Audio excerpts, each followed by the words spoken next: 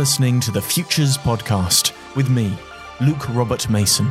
On this episode, I speak to bionic pop artist and futurist Viktoria Modesta. Our imagination and our inner world is hyper-real. It just simply is. And the way I see all of the digital creation being made is that we are turning the inside of our brain into the outside representation in one way or another. Viktoria shared her insights into developing artwork that showcases a post-human aesthetic, the challenge of constructing and managing online identities, and the role collaboration plays in prototyping future possibilities. You can view a full unedited video version of this conversation at futurespodcast.net. Now, I had the pleasure of interviewing Viktoria in 2016 at the Victoria and Albert Museum as part of the London Design Festival. What struck me then was her unique design sensibility, one informed by a desire to playfully interrogate what a post-human aesthetic might conceivably look like. Her imaginary futures filled with cyberpunk, sci-fi, and pop cultural references present environments that feel oddly familiar, but are entirely alien.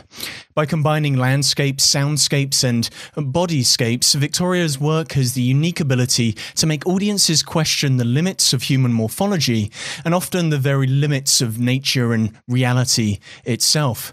So Viktoria, I've always seen you as someone who truly embodies the transhumanist ideal of morphological freedom, because at the heart of your work there seems to be a desire to craft new identities, new bodies, and more recently whole new realities. So how and I guess why has this always been so central to your artistic practice? It's interesting that, you bring up the transhumanist sort of like ideology, because to be honest, the deeper that I got into my work, the more I sort of started realizing that I'm not as close to the whole transhumanist sort of ideology as one might think. And there's a really big factor is that a lot of the explorations that I have adventured with have really stemmed from some quite deep human needs and desires and, or even something as simple as feeling like the things that are happening are simply not fair. So there's a humanistic kind of approach to me that has kind of felt really important. And I'm still kind of exploring exactly what my relationship is with the more generalized transhumanist idea. But I do know that there is some kind of a more romantic, poetic feeling that I get when I think about this idea of morphing yourself and the world around you, with the powers of technology and science, for example. And it's probably stems from my first ever visits to the MIT Media Lab, for example, and realizing that every single person working there, their medium is different, but the process that they go through creating something and exploring is exactly the same of a fashion designer or a person who's working in some sort of any kind of like cultural sort of expression. And it hit me that the fields of creation are not as different as people tend to think. And they don't cater such different sort of things in us than we think they do. Things have been sort of pushed into categories, art is for enjoyment and inspiration, technology is for consumerism or tools. But that's not actually the case in my experience. I think when you really sort of look at it and observe it all and take it all in, with a sort of a non-judgmental eye, you kind of start to see that that's how things have been purposed, but that's not really the case. So with that in mind, I think that I have a kind of a really sort of beautiful kind of vortex of feelings about all of it. And that's kind of what I'm trying to express, really. Well, you're living amongst that vortex. I mean, the transhumanist ideology is problematic. I think when people think of morphological freedom, they think of faster, better, stronger enhancement. But in actual fact, there's something slightly more nuanced happening there, which I guess you explore in a lot of your work, which is an exploration of difference, the multitude of possibilities through which humanity can express itself. And it's always felt like really that's at the core of your interests. You've hit the nail on the head, and I think there's a certain kind of aggressive strive to kind of maximize, and just sort of live forever, live longer, and all of that stuff. And I think, like, for me, I'm completely inspired all the time by the cycles of life and the natural world, and even the idea of death is like everything dies at one point, stars, galaxies, people, animals. And I'm definitely interested in certain levels of spirituality that come with it too. And so there is like a level at which I feel like we see eye to eye, and then at one point it kind of loses me because I feel like it defeats the point. And some of the technology that's kind of actually like highlighting, the possibilities of how in the future we could be interacting, being able to have an AR or VR experience with someone that has passed away, or your child or whatever. Like just this idea, when you touch on like an emotional streak with technology in the future,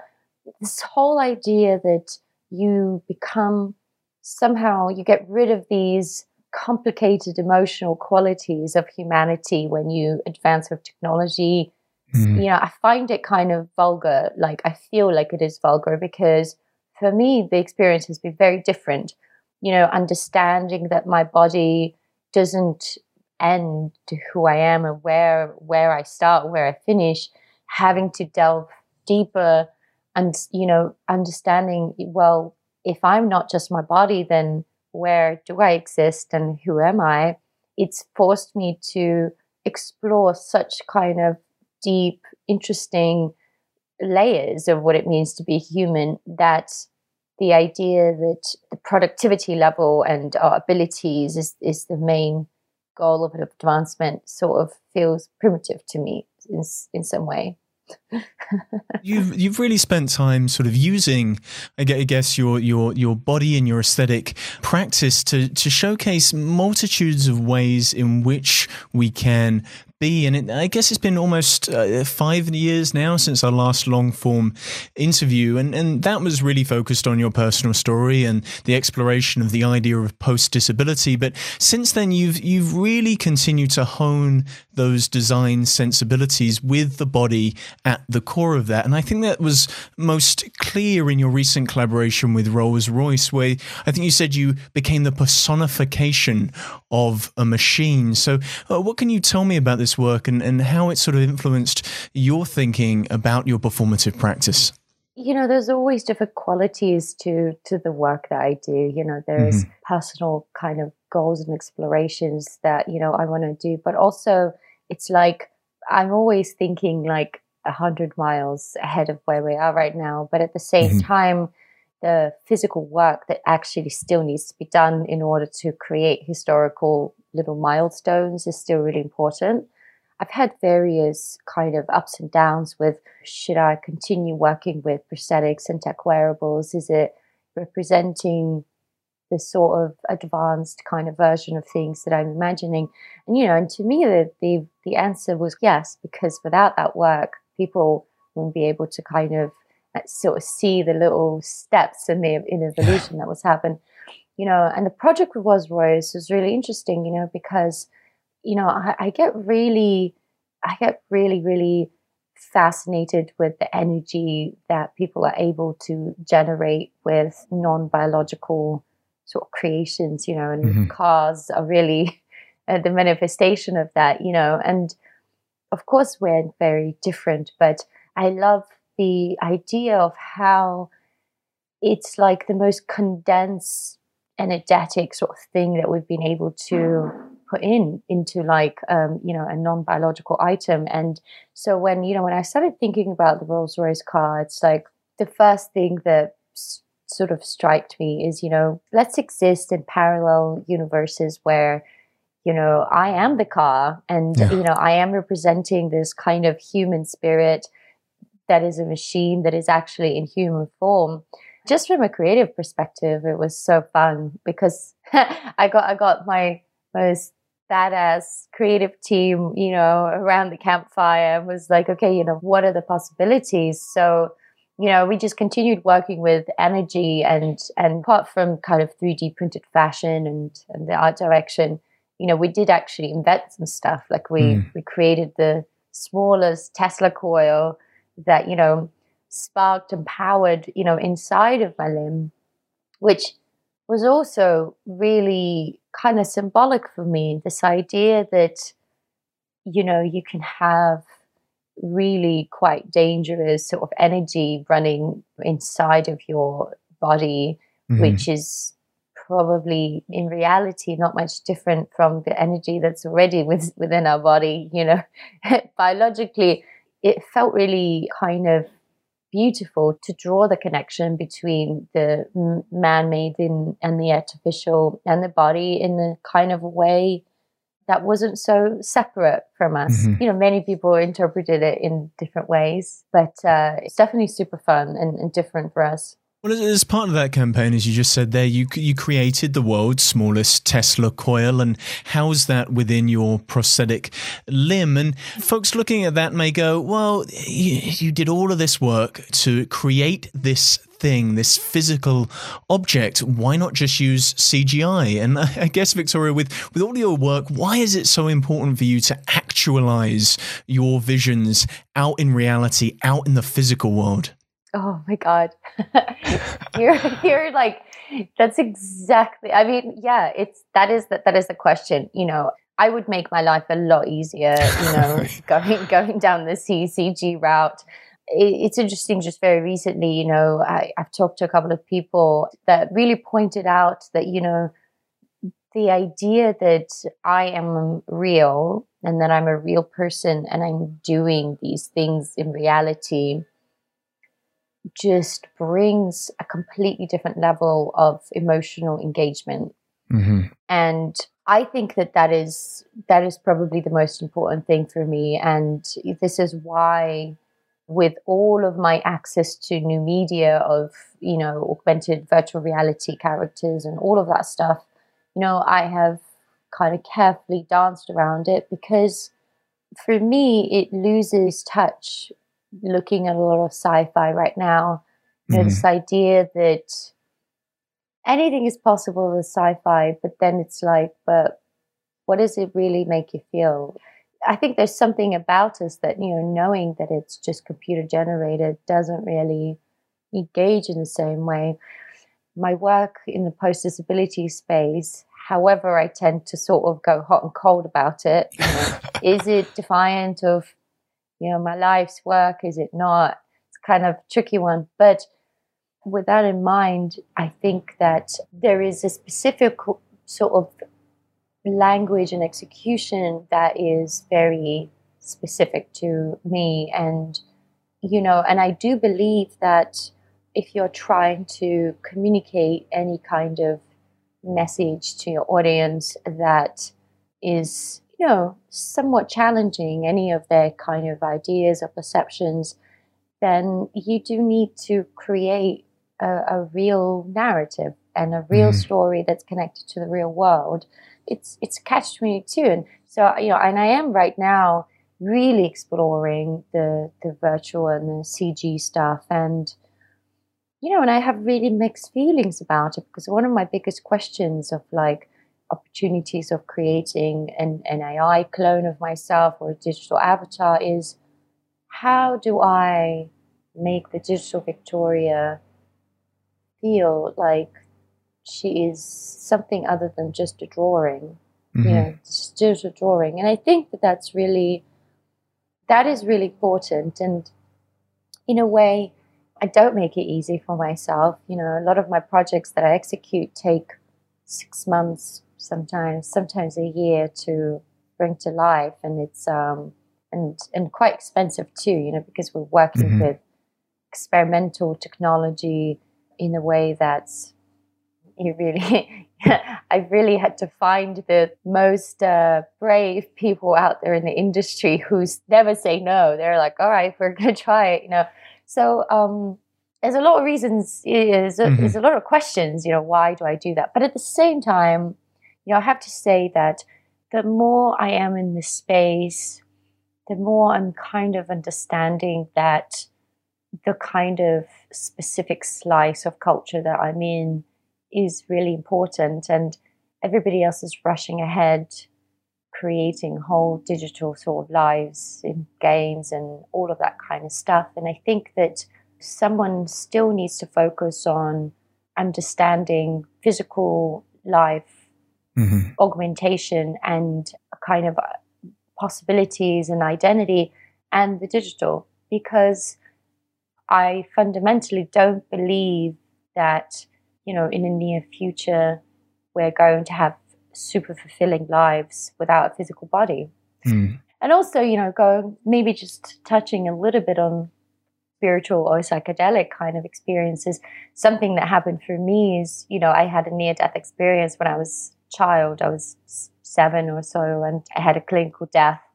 And I have some memories of that, and I just have these memories of just having having a visual, but not feeling anything in my body at all, and not kind of having any human experiences. And later on in life, I had some psychedelic experiences, which kind of also kind of reminded me this feeling of like, okay, you can have an awareness of yourself in some kind of capacity without the physical body, but we're here and this is our vehicle right now, and it's not clear whether we're ever going to have this experience again. Having these all kinds of feelings that feel really raw and imperfect, and sometimes scary or uncomfortable, whatever. And because of that, I think that it's really important to focus on, how a physical body and our sort of conscious mind get to have experiences simultaneously. There's certainly a relationship there that we're still yet, I guess, to understand. When you think about consciousness, the question is the body there to generate consciousness? Is it an emergent property of the mind, or is consciousness something that's received from outside of us, and all the body acts as is a form of radio antenna into some form of collective consciousness? I mean, these are questions that we will constantly grapple with, and it feels like we will only be able to authentically grapple with them through artwork, and in creating these performative promises. These are the ways in which we can really ask questions about what it means to be, what it means to live, and what it means to change those things as well, and try on new bodies and new identities. And with some of your prosthetic work, I guess, how does it feel for you to be so responsible for that vision of the future? Because from the outside eye, folk point at Viktoria Modesta, the performative promise, the character, the embodiment there, and go, this is the future cyborg, this individual, this image, this thing that I have found on the internet, on Google image search when I type cyborgs. This Viktoria Modesta is the representation of what I believe the future human will be. And Viktoria, I know you as a squishy, normal human being, you're this artistic individual who has this kind of performative identity, which offers a promise out into the world. So I guess, how do you deal with having those two parts of your life, and having the responsibility for being what people perceive to be the quote unquote future human? It's a little bit of a head trip, to say the least. And I'm really grateful that there's a certain shift that's kind of happened in my life, in my personal life, which is where the kind of disassociation, the thing that I started doing after I moved from Eastern Europe, and and I started engaging with a kind of art community and subculture and stuff like that. It's important to say that a lot of that stuff was really kind of came to existence because I felt deeply rejected by the normal world in such a strong way. I almost ended up at a children's home, right, when I was born. And the thing is, like, I didn't actually realize that that's what I was doing. I genuinely felt like, okay, so I don't want to be the person who I was born to be. So I'm now just going to create, and I'm just going to be the creator of this vision and this person and this style. And And I think that probably a couple of years ago, I think when the Victoria Modesta that I did create, reached a certain level of recognition or something you could say, I really started feeling like that is kind of actually not me. Like it's a very important part of me, but it is also, that is my canvas. That is the artwork that I create. That is the ideas that I realize, coming to life. So it was probably the most greatest thing that could have happened was really for me to start feeling like the creator and the project kind of all existing within the same person. And to be honest, what it really did is it allowed me to start thinking about the world a little bit more in a wider scope and the impact of Victoria Modesta on popular culture or subculture, or whatever you want to call it. That's been very interesting because one of the things that I am considering is really sort of like giving potentially birth to this digital Victoria that's going to come alive with a similar kind of relationship. So, it's kind of complicated. On a more practical level, it's a love and hate situation, kind of feeling like you've invented something and you're the best reference for something is fantastic, but also equally just so lonely.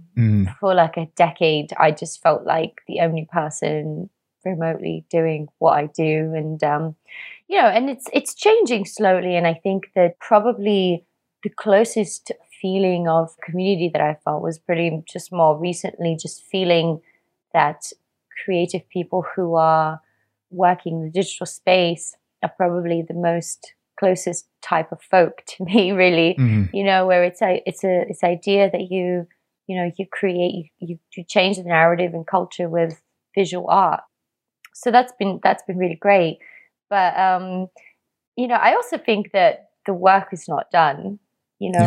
Like I've broken through quite a few important milestones, but I also there's quite a few more places where I think Victoria Modesta, the bionic pop artist, can make an appearance. Well, that image of the bionic pop artist has been pulled by you from the future into the present and has become such I guess, cultural icon of what it means to potentially have a post-human existence. And I guess my question is, what inspired your visions for this form of aesthetic? How have you been influenced by avant-garde fashion, by burlesque, and by sci-fi? How have all of these multiple influences filtered through your mind to give us a very unique vision of the future?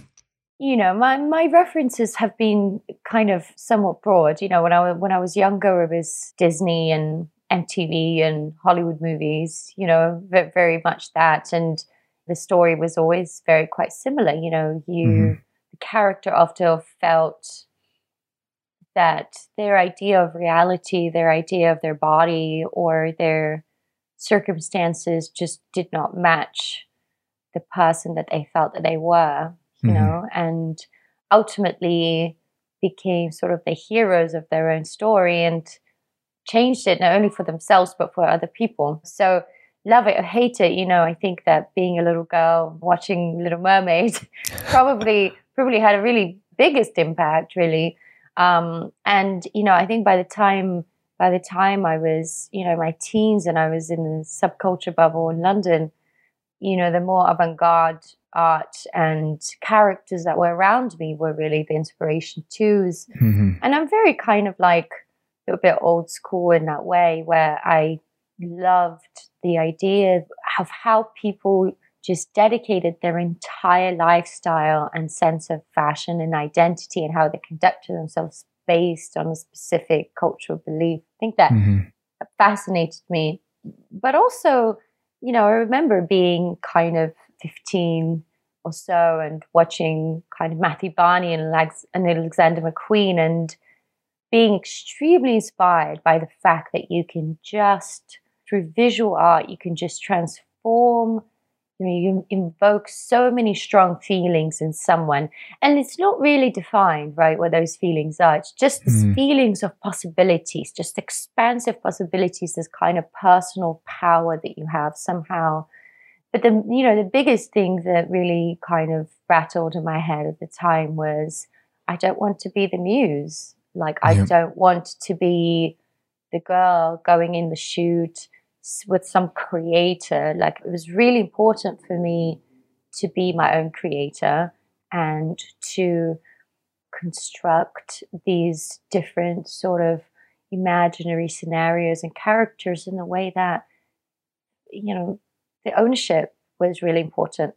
And ironically, the character ownership is something that's really important right now. It's really coming up all over the place, with stories of women going to the fancy, avatar studios, paying, several dozens of dollars to get a scan of themselves or whatever, and then fighting for the rights to have their digital, version of themselves.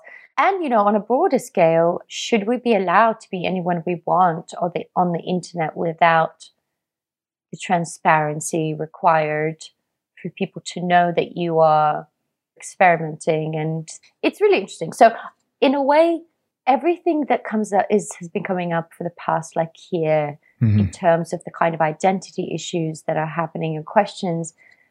I'm kind of shocked that I just intuitively was exploring a lot of these ideas so early on. Like, I didn't know what it meant, but I knew that it was important.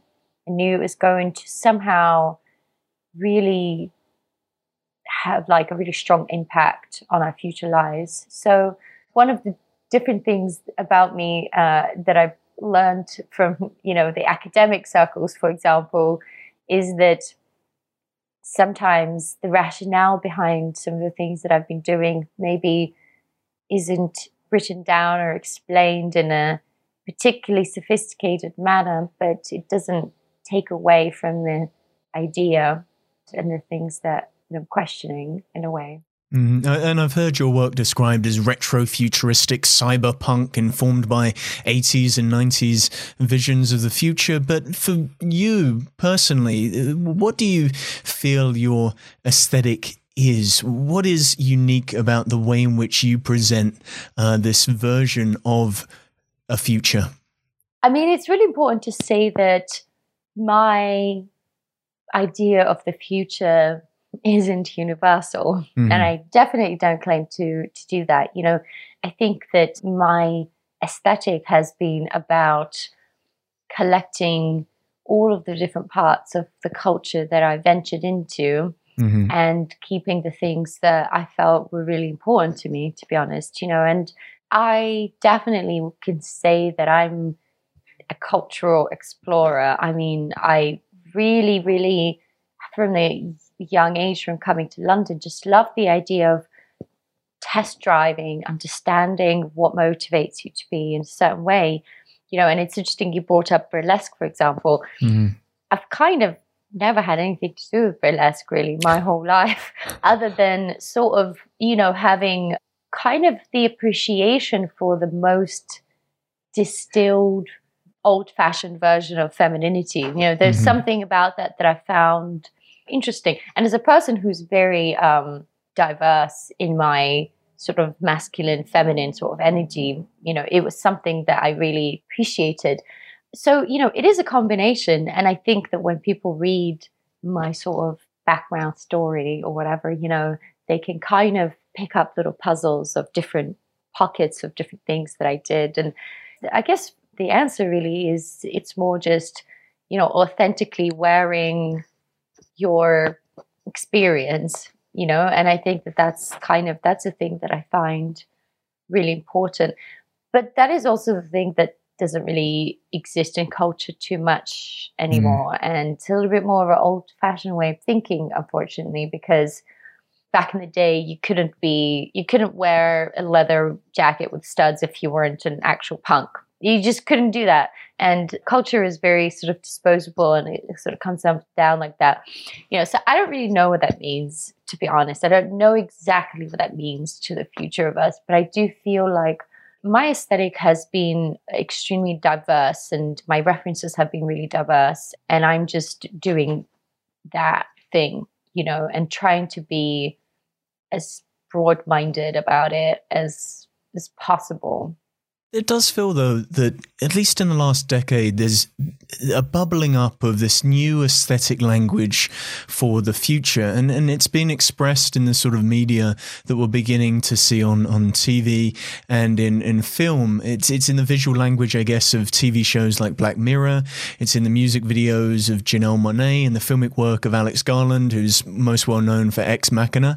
And it's in the short films of Spike Jonze. And I guess it's been the last 20 years that Spike Jonze has been playing in this kind of aesthetic space. And of course, in the photography of a collaborator of yours, Jora Francis, it does feel like there's an aesthetic turn here. And I just wonder how perhaps you would describe this synthesis of almost sci-fi imagery and how it presents itself in our everyday reality. I think that it's extremely important that we keep exploring that, because and the thing that's being explored here really is when we gain control over so many different aspects of our visual identity, it's like, what do you do with that? I very often turn down interviews or talks that focus on body positivity because I sort of represent two sides a little bit, right? On the one hand, it's like, be proud of who you are and sort of like own your identity or character that might not be seen popularly in culture. But at the same time, I'm extremely pro being your own architect and changing your body in whatever the hell kind of way you want. So I'm a little bit on the fence, and I do believe that some of these aesthetics are kind of trying to visually capture similar things. It's like, what part of the raw humanness do we keep, and which part do we want to sort of augment and kind of visualize as somewhat being influenced by digital technology. And there isn't a right and a wrong answer, in this situation. And, and it is tricky, because there's a level of sort of surrealism that appears that, and obviously, in more pop culture, there's a lot of negative feelings around that. And this idea that, there's a lot of encouragement of people changing themselves for peer pressure and things like that. And I don't know, it's a really kind of tricky part because, I personally get really inspired by the ability of playing around with your image and your physical body, because why shouldn't you? That's kind of like the only thing that you own ever in life, So the references that you mentioned, there's definitely a certain kind of aesthetics, and I do think that a lot of it is very much just us trying to get our head around what does our reality look like when we are advanced with technology and when retaining some kind of human qualities. I think I think that's where it sort of lies. I do think that it's a very interesting space for me personally. Now that I feel like I've executed quite a lot of those specific projects, I'm now exploring bringing in a little bit more of the human back into it and pushing the digital elements through some other areas. Well, it does feel like there's a slippage. There's a slippage between the virtual and the real, because the aesthetics of virtual environments bleed their way into your artistic practice, and people look at the thing and go, is it real? Is it virtual? Is it CGI? What part of this is actual and what part of this is virtual? And the fact that they can't tell, and sometimes what they think is virtual is actually is interesting in its own right. And I guess then it becomes an issue of how do we deal with living an everyday reality partly through screens in hyperreal environments, and then having to deal with the fact that we are then returning to quote unquote real environments that are very disappointing in comparison to the, I guess, Instagram realities and digital realities through which we could choose to spend our time. And this idea of the virtual and the real bleeding back and forth, I guess, kind of became clear when we had the LA fires. I think that was last year, and everybody was comparing that to the orange glow inside of Blade Runner. And of course, your work, your spike prosthetic limb, that's inspired Blade Runner aesthetics. It's inspired SpaceX and much more. And I guess, what sort of responsibility do we have when we walk that tightrope between creating these provocations and then finding them present themselves in actual reality? You know, the line between fiction and reality, sci-fi and reality is so porous in the 21st century. It is super porous.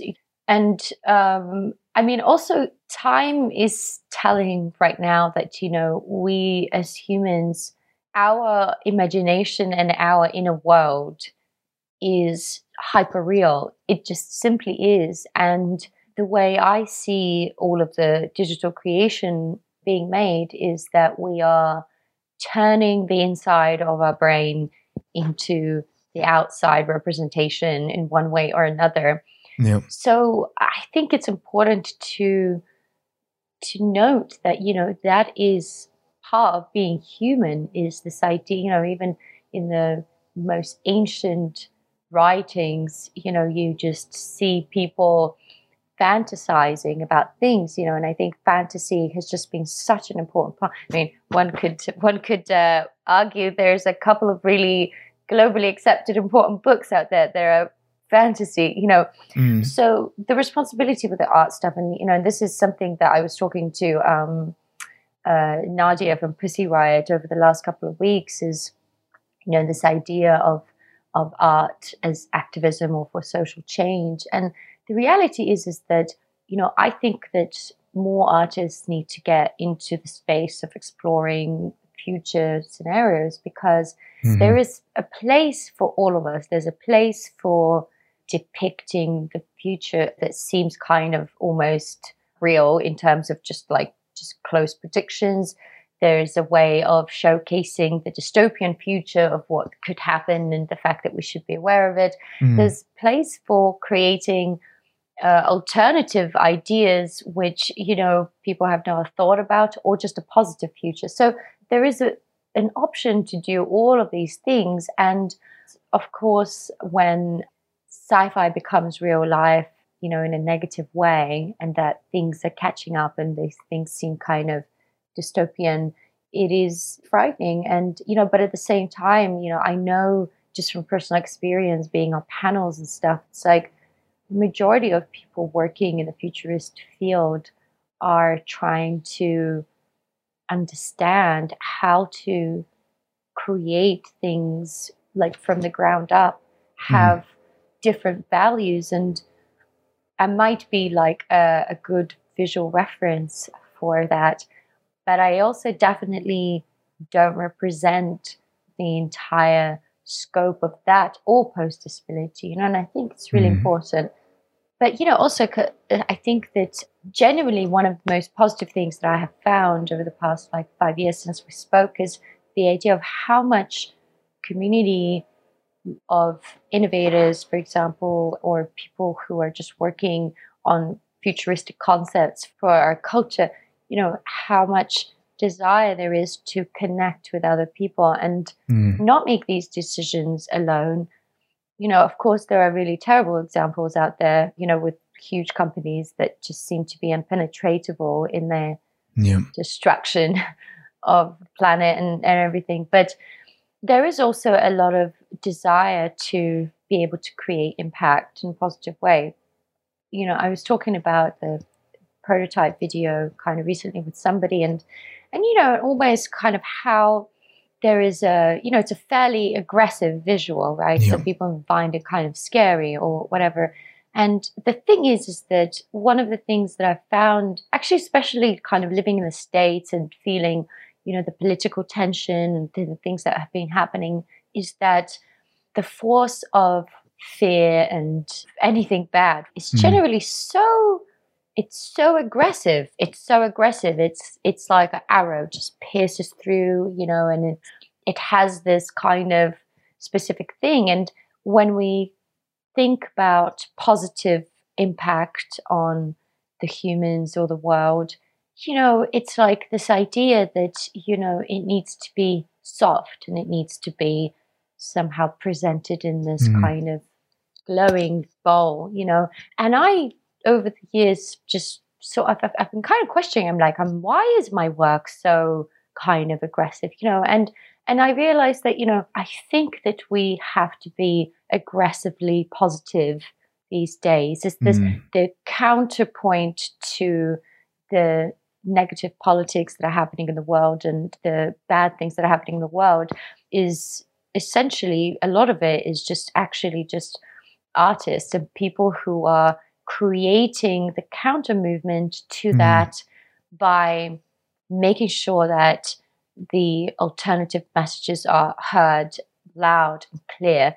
And that was the principle, with Prototype, is that it has a feeling of clearing the stage for the message that I'm about to deliver, that whatever misconceptions anyone had about what it's like to not have a biological limb, just wrong, simply just poof, disappear, So I think that, honestly, it's, in my opinion, this is going to be the most powerful time for art and creation. And I know that it feels really hard and it doesn't sort of feel like that's going to be the case, but I really feel that that is the case because, this kind of collective suffering that we've all been undergoing, there's a sense that people's feelings and motivations are really woken up.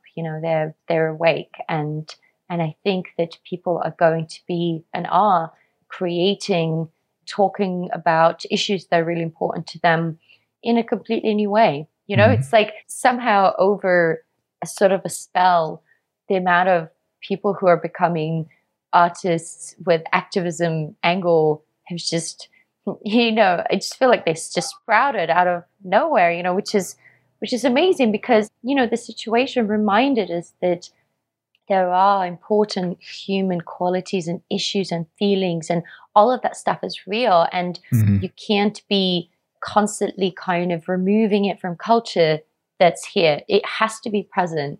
So I feel very rejuvenated in that way, and I really feel it kind of around me at the moment.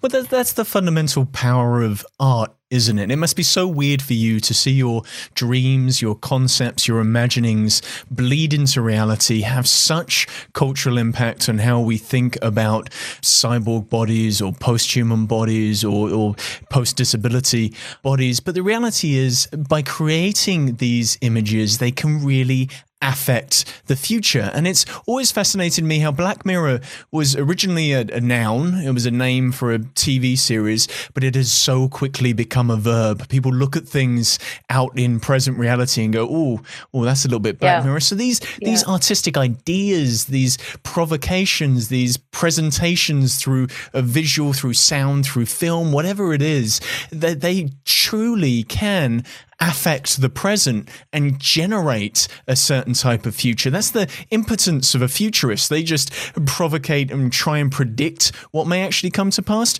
You're more a propagandist. You create what may come to pass, and then the power of self-fulfilling prophecy kind of just allows that to happen naturally. That's an incredible power that artists have, isn't it? Absolutely. And I was just reading an article yesterday, about how everybody working in design is essentially a futurist. And, and this is more of like a kind of basic analogy, but, if you can imagine it, like the chances are it's probably possible. Like this is as simple as that. And, and I think that the most powerful thing you can do is to actually create the thing that you imagine. And that is exactly what's been happening with some of the work pieces that we've been making, and honestly, I think that has been the most disturbing kind of an awe feeling for me, Yeah. But, I really cultivated my imagination in my darkest time Wow. when I was in hospital and I didn't have an outlet. And so I just, I felt the realness of my inner world. I felt the realness of my imagination. And I felt the realness of, and kind of the power of when I generated a certain idea, how actually, that's like giving birth to something. And it might take 5 years or 10 years or 20 years for that to become a reality, but it's possible. And that is probably the only kind of responsibility angle that I think is important, because people with positive thoughts and with negative have imagination, and so therefore different things get kind of born into the world. This is the biggest challenge for all of the digital and technology aspects of our culture that we're creating right now, is that people are starting to question. It's like, so the algorithm is actually just a computer representation of the person that created the algorithm. Who's that person? What were their thoughts on life and other people? What is it that they gave birth to, and why is it dictating like so many people's things? The biggest problem that's happening is that people are underestimating their own power. Yeah. And but that's like, I mean, we could talk about it for ages, but it does ultimately feed into the illusion of everything being really separate and not being this connected ecosystem. And I feel like the people that I'm around a lot, do recognize that it is an ecosystem, and do recognize the need for sharing ideas and coming together and being able to impact things from an intentional point of view, which is, it's hard.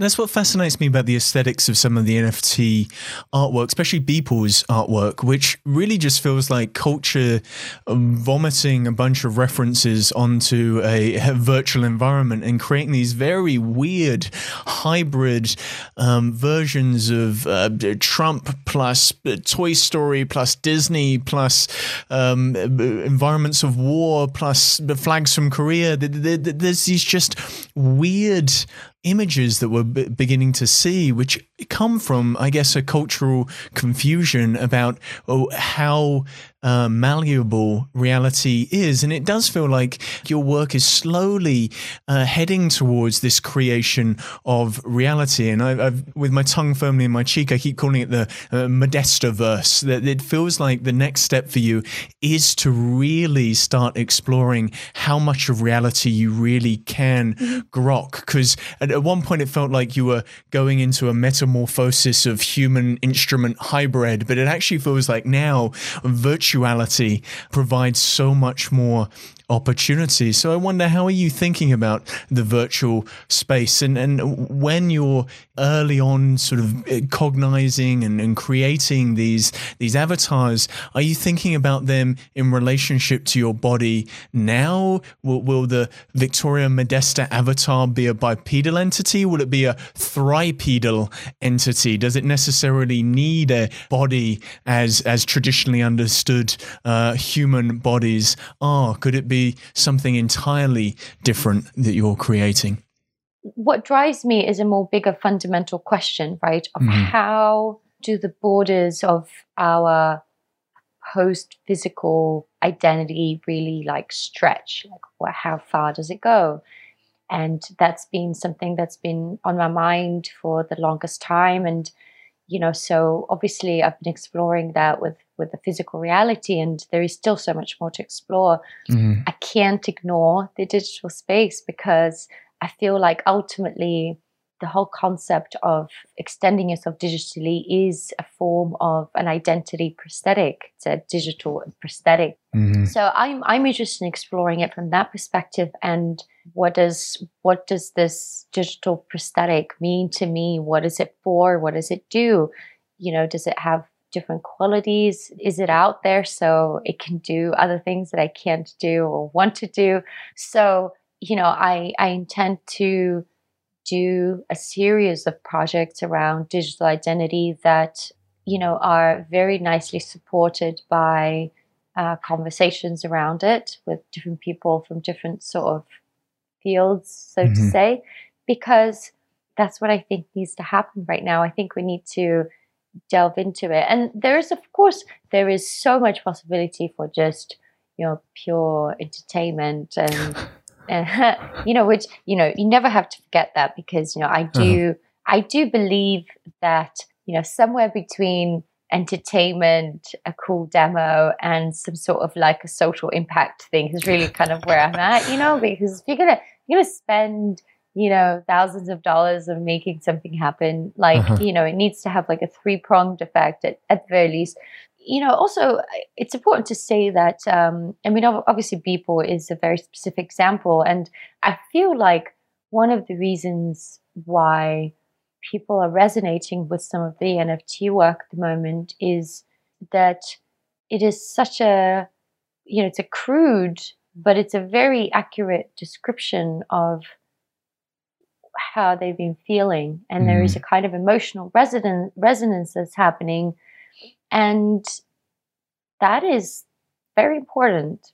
I think the emotional impact and emotional value is potentially the thing that is being captured with this NFT concept. And, I can't say that it's purely that, because I think there is some work up there where you just kind of go, well, I don't really know. Well, it feels like everybody is trying to enter that space of being a creator inside of the virtual world, and because the tools are so accessible. And I'm thinking specifically of Instagram, but unlike you, who has such a healthy relationship with the separation between what is artistic output and what is the real Viktoria, Instagram influencers have a much more difficult relationship with how they generate and create their realities. And we're beginning to see all of these Instagram posts, and we always have since they've released the app because it has filters, but increasingly so, the quality of manipulation is getting higher and higher. And I'm not talking about the manipulation of the person's skin or the manipulation of that person's body, but also the manipulation of the reality around them, where they're photoshopping clouds into the sky, and pink clouds at that. They're photoshopping birds or photoshopping rainbows, or all of these versions of how they wish that image looked. And these realities that they're putting out in the world are being sold as a form of realness, but in actual fact they're purely fictional.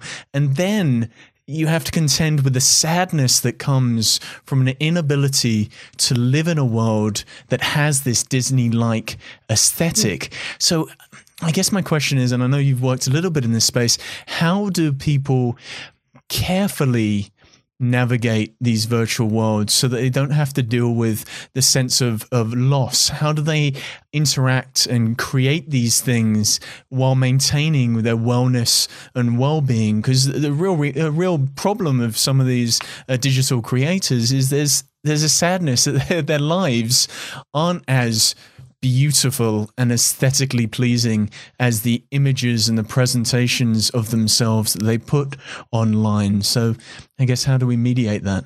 To be honest, I feel like it's the, and this comes to like, could you be anyone else that you want on the internet? Well, when yes, you have but the when capability. you can be, but when you realize you can't actually be that person in reality, you can't always have the smile on, and you can't always have the perfect hair, and the sun isn't always shining. It might be in your virtual representation of yourself on Instagram, but when it comes to the reality, you've got the bills and the taxes that you got to pay. You've got to deal with family issues that you may have. There's a multitude of things that are hidden in this process of creating absolutely super hidden. I mean, it's just, there's a couple of things, like from just the perspective of impact of seeing images like that to other people. I think that not having an idea that things have been digitally manipulated is really not great. For example, one of the things I love about Instagram filters myself is that most of the time you can clearly see what filter the person has used, and you're aware. You're like, that, that person probably just woke up and they don't have their hair and makeup on, and they clearly are using their filter. You can try that filter as well. You can really clearly understand. And this is what I believe, I'm really hoping that with this idea of valuing digital artwork in any way might happen, is this idea of understanding what is digitally enhanced, what is clearly being worked on, and what is a digital fantasy, because I think that people selling fantasy as real life is dangerous. It just simply, it sets like just very unrealistic expectations. And of course that's not great, but the point of just like in a personal sort of world that you kind of, the issue that you brought up is that this is why I believe the sooner we start integrating and understanding the kind of amount of care that we need for ourselves in the physical world and the digital world, and the more clearly we're going to start talking about it, the better it's going to be, because you can't make up for the lack of unresolved emotional issues that are happening in your real life with the digital world. Like, you just can't. You might at some point have some sort of moments where you feel like it's alleviating something, but you can't.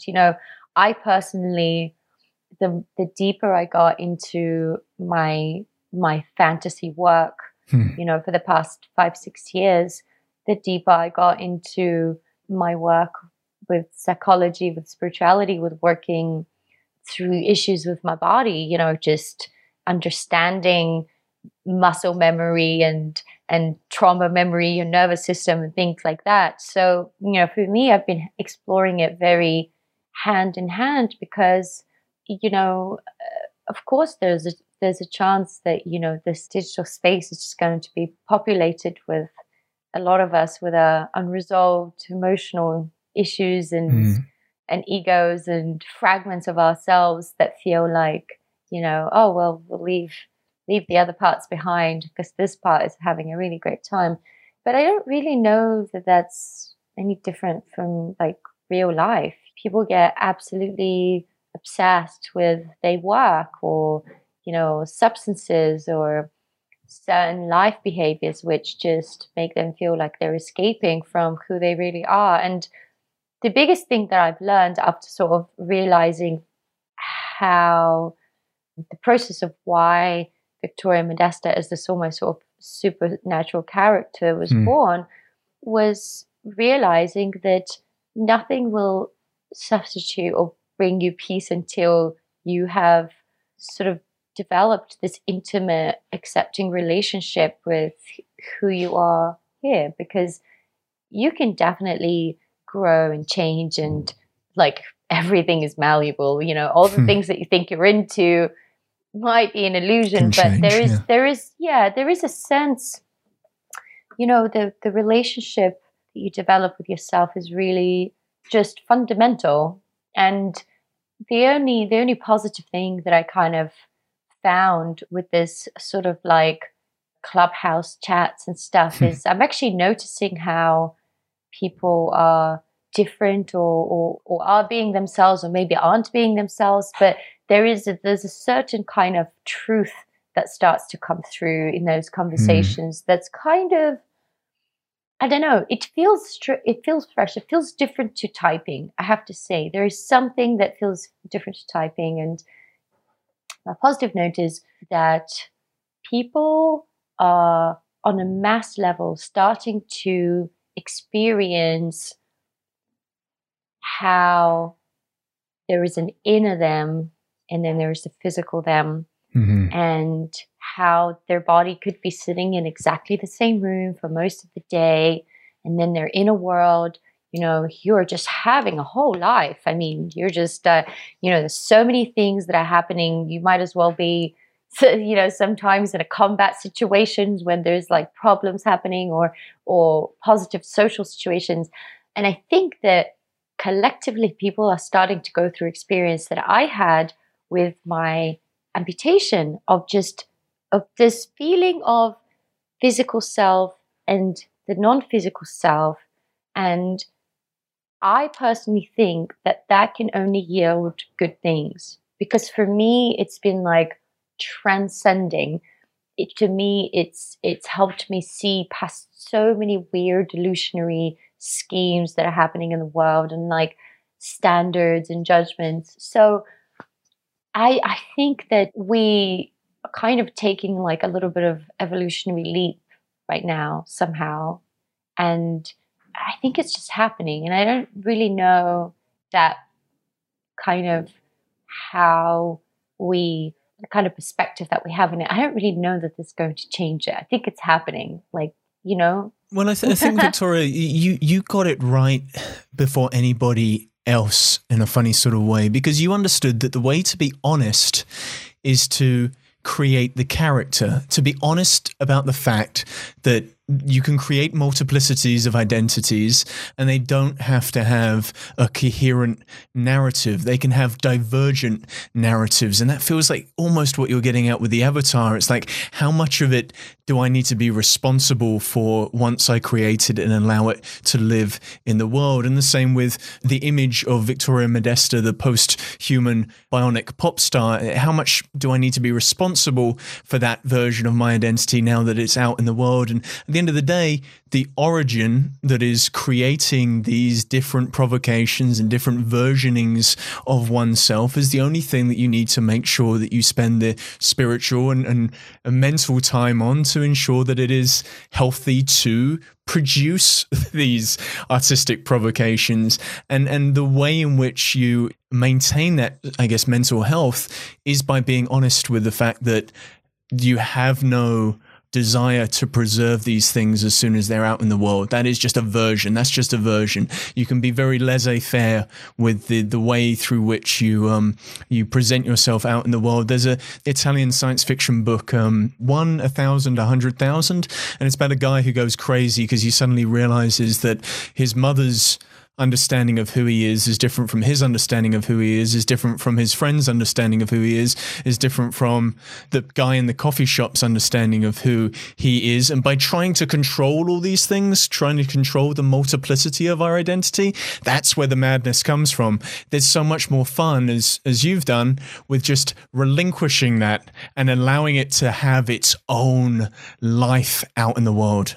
Yeah, I mean, I have to tell you that, you know, there is no easy way to have that experience, you know, and I think that, you know, the breaking of the illusion of like feeling really, really certain of who you are or like what you represent, and, you know, the breaking of that illusion for anybody. I mean, some people I think that can't actually handle it if they're not fully prepared. And I think this is why the pandemic was extremely hard for some people, because all of a sudden nobody was telling them what time to get up and what time they have to be somewhere. There is a certain advantage to being a kind of an entrepreneur where you feel responsibility of the fact that no one's going to come and get you and tell you how to be at any point. And, you know, you really kind of very uncomfortably realize exactly what your responsibility is and exactly who you are and stuff. And so there isn't an easy way to do it. But honestly,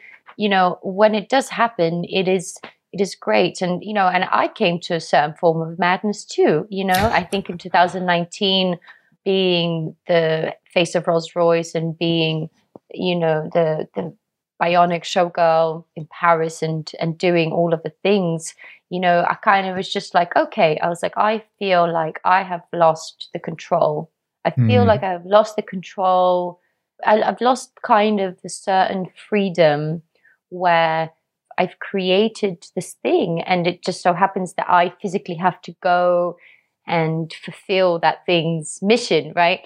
It wasn't comfortable and it wasn't great, but also, you know, I was like, well, the only way is to, you know, it's just a matter of time for me to be able to step back and to be able to think about, you know, okay, well, we've learned all these things from the experience. What do we do now?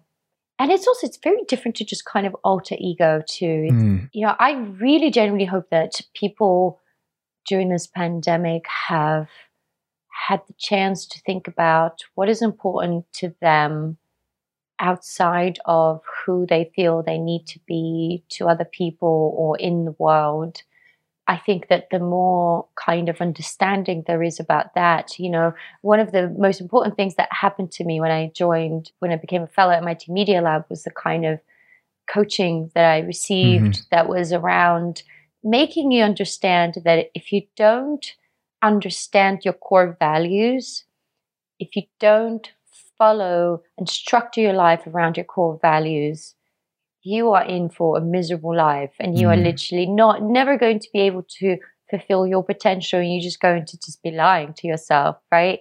And that was one of the most important things. It's like, is what I'm doing right now ultimately serve the things that I believe in? And through that method, you are able to kind of create, there's so much hype around authenticity and authenticity. What does that mean? But there is an ability to be authentic to yourself, and it might be shaped by the experiences that have happened to you and your conditioning to a certain point, but it is still authentic. And so many people don't actually even get to that point. This is feeling you need to be doing things for a certain way, and not everybody has that privilege to. Not everybody has the privilege to do that, but I think that ultimately that is the biggest lesson that I'm like taking to the future work that I'm doing with me is, keeping the values that I know are going to be, going to yield longevity for me and my interest and my passion, because it just means that I might be great doing certain things. I might have some specific skills, but that doesn't always mean that that's like your life mission. Yeah. Although you've hit on something there, which is about collaboration. Viktoria Modesta Media Cyborg is not the product of one individual. It might be represented by the singular artist, but in actual fact, all of your work is thanks to and because of the way in which you collaborate with so many individuals, from Sophie de Oliveira Barata to the ARC folk who helped you create some of your limbs. I mean, can you just talk a little bit about how that collaborative process, I guess, is the thing that really does keep you honest when creating these external identities, these artistic products that you're putting into the world? Yeah, I mean, it's interesting you mention that, because most projects have such a big collaboration team behind them. So, I mean, sometimes I kind of think that part of my job really is sort of curating that team. And I think that auditioning and curating the team is just so important, because successfully doing that, it means that you don't have to check anyone along the way. Pretty much is that people just kind of come onto the same page and everybody has the same goal. And I mean, I don't talk about this too much, but one of the key components of a lot of the projects that are public out there has been bringing together teams from vastly different industries together, bringing in hackers and engineers and scientists and people that are working with different mediums to traditional kind of entertainment industry, and then bridging them together. Most of my work is a result of, it's like an octopus brain. It's like, this is the result of a lot of people's intentions and creative ideas together. And so from that perspective, it's like there's a certain kind of parameters that I guess I keep, as a performing artist, because I usually give those parameters really clearly. These are the parameters that we're working on, and this is our goal. Let's just make something happen, But at the same time, I guess, a lot of these visuals are representation of a larger community and a larger thought process that's happening, and finding like-minded people from both of those spectrums is very interesting. I mean, and for sure, one of the things that I'm very interested, going forward is actually establishing that community or representation of that community beyond kind of work, just, that's just my personal work. And that is something I'm really passionate about and that I'm working on at the moment, because I think that the conversation about the future, and especially the future of human culture and lifestyle, needs to be really broad. And I genuinely think that there needs to be like a new movement of some sort of like-minded people being able to discuss that, because that's really has been the success behind my work, is being able to come together with creative people that share my vision and the feeling about the future. Well, that's why it's futures, because these things are plural. There's a multitude of influences. It's important to give space to those influences, see what happens when those influences cross-pollinate, and see what ideas they birth out into the world, and then how those ideas can then reflect on the world and become actual in either future science or technology. And at that point, I have to ask, what technology are you most excited about? What can we next expect from the Modestaverse? I think that everything evolves around the connection with the more sort of hidden data within your body and the outputs of that, from a creative sense, from a medical sense, from all kinds of sense. I think that elegantly having a communication between your physical body and technology kind of really fascinates me. So I'm looking at all of it, from I guess I'm waiting for the moment for the senses to be more sophisticated, because external senses are kind of limited at the moment, and anything internal seems kind of like Frankenstein vibes. I'm very kind of closely watching the more sort of elegant ways of how we can mostly just spend less time staring at screens as well, So talking about hyperrealism, I actually believe that is what's going to happen, is that, because everything is just happening through our eyes at the moment. And I genuinely believe that we will be able to connect with technology in a more seamless way, so that we're spending less time just staring at screens and staring straight into the metaverse. And I think that the metaverse is our imagination, and there's a visual representation of our imagination that's happening. It's being developed so strongly right now, and I genuinely believe that it can become sophisticated enough for it to be overlaid our reality, and just having this extra dimension exist that isn't just in a box. And that would be really cool. That's the thing that I'm looking forward to. It's about generating those feedback loops. I mean, that goes back to cybernetics. Exactly. The real fascination was the feedback loop between the data that the body can create, the digital environment, how that can then affect the body and how it generates data. I mean, just staring at a shiny glowing rectangle can create a form of anxiety, and to be able to capture that, feed that back, and do something interesting and performative with that seems like the place we should be starting, with the body as a body of knowledge, as a form of technology in its own right, and exploring what we can do with that raw material. The raw material that you said is the last thing that we actually really truly own. Yeah, exactly. Feedback loops. It is all about that. So I think that you've even though you don't know, but what you've said is, it's exactly where we're at right now. Well, I hope we're going to get some interesting feedback on this interview. And I just have to say thank you, Viktoria, for being a guest on the Futures podcast. Great. Awesome. Thanks for having me. Thank you to Viktoria for revealing the process behind designing unique visions for the future. You can find out more about her work at victoriamodesta.com. If you like what you've heard, then you can subscribe for our latest episode. Or follow us on Twitter, Facebook, or Instagram at Futures Podcast. More episodes, transcripts, and show notes can be found at futurespodcast.net. Thank you for listening to the Futures Podcast.